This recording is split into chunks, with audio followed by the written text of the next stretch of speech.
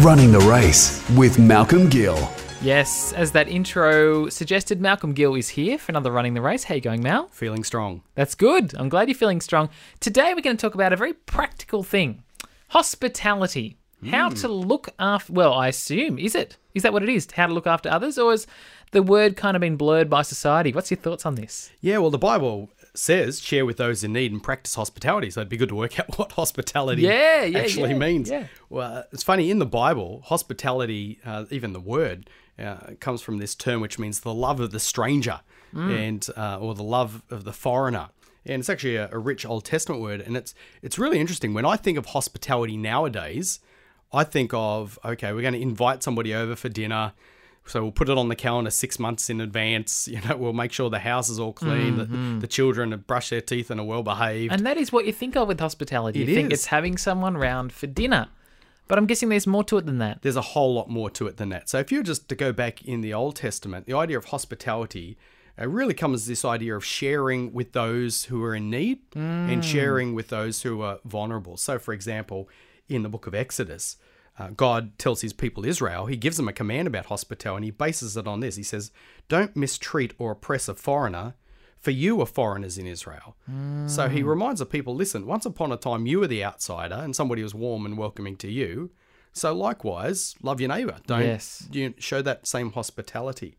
And the reality is that God is hospitable to us. So we get this lots of great images throughout the Bible. One of our favorite Psalms, Psalm 23, you prepare a table before me in the presence of my enemy, my cup overflows. This is a wonderful picture of God welcoming us and showing us hospitality. Now, that's a great metaphor, but it's not just a symbol, actually, in the New Testament. Hospitality involves sharing your lives with others. Yeah. And that's a really helpful thing for us to think about. So, for example, in Acts, the early practice of the Christians, it says in Acts 4, all the believers were in one heart and one mind. No one claimed any of their possessions to be their own, but they shared everything they had. That's hospitality. It's sharing with those in need. Now, I'd say not just people in church, but people outside of the church as well. Yeah. But it's the idea of demonstrating what God is like through giving of yourself and giving something that belongs to you to others.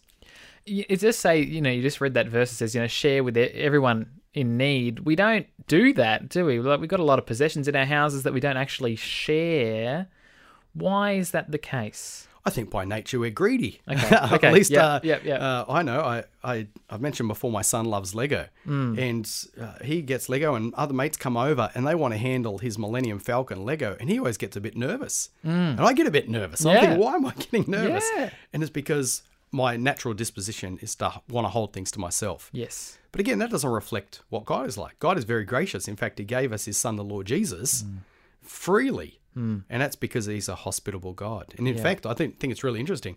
When you get pictures of the coming kingdom, what heaven's like, it's likened to a banquet. And Jesus even says when he's talking about this, he tells a parable, and he says, if you give a lunch or dinner, don't just invite your friends, okay, they'll invite you back. But when you give a banquet, invite the poor, the crippled, the lame, the blind, and then you'll be blessed. And this is what heaven is like. We are invited to God's table.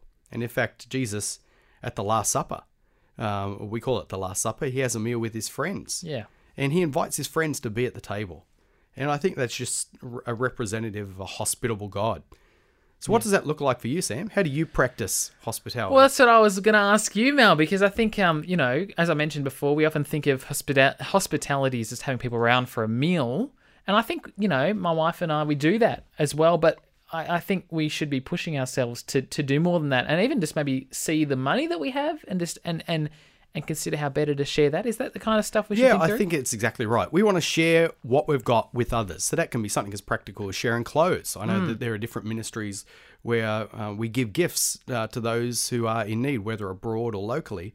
I also think it's one of those things, whether it's at church or at work, sometimes just inviting somebody for a meal and not having the house prepared. It's one of the things that we often do. We might say after church on a Sunday, if somebody is new just visiting, sometimes we'll welcome into our home, or sometimes we'll say, hey, can we take you out for lunch? Yeah. And we'll just do that impromptu. Why? Because God's given to us. Why should we just hold on to it? We want to share that with others. So it's about sharing in need. I think we can be as creative as we like with that. Yeah, fantastic. Well, it is the weekend. It's a good time to be hospitable, and maybe this is kind of giving you a new perspective on the whole thing. Catch you again next week, Mel. Bye-bye.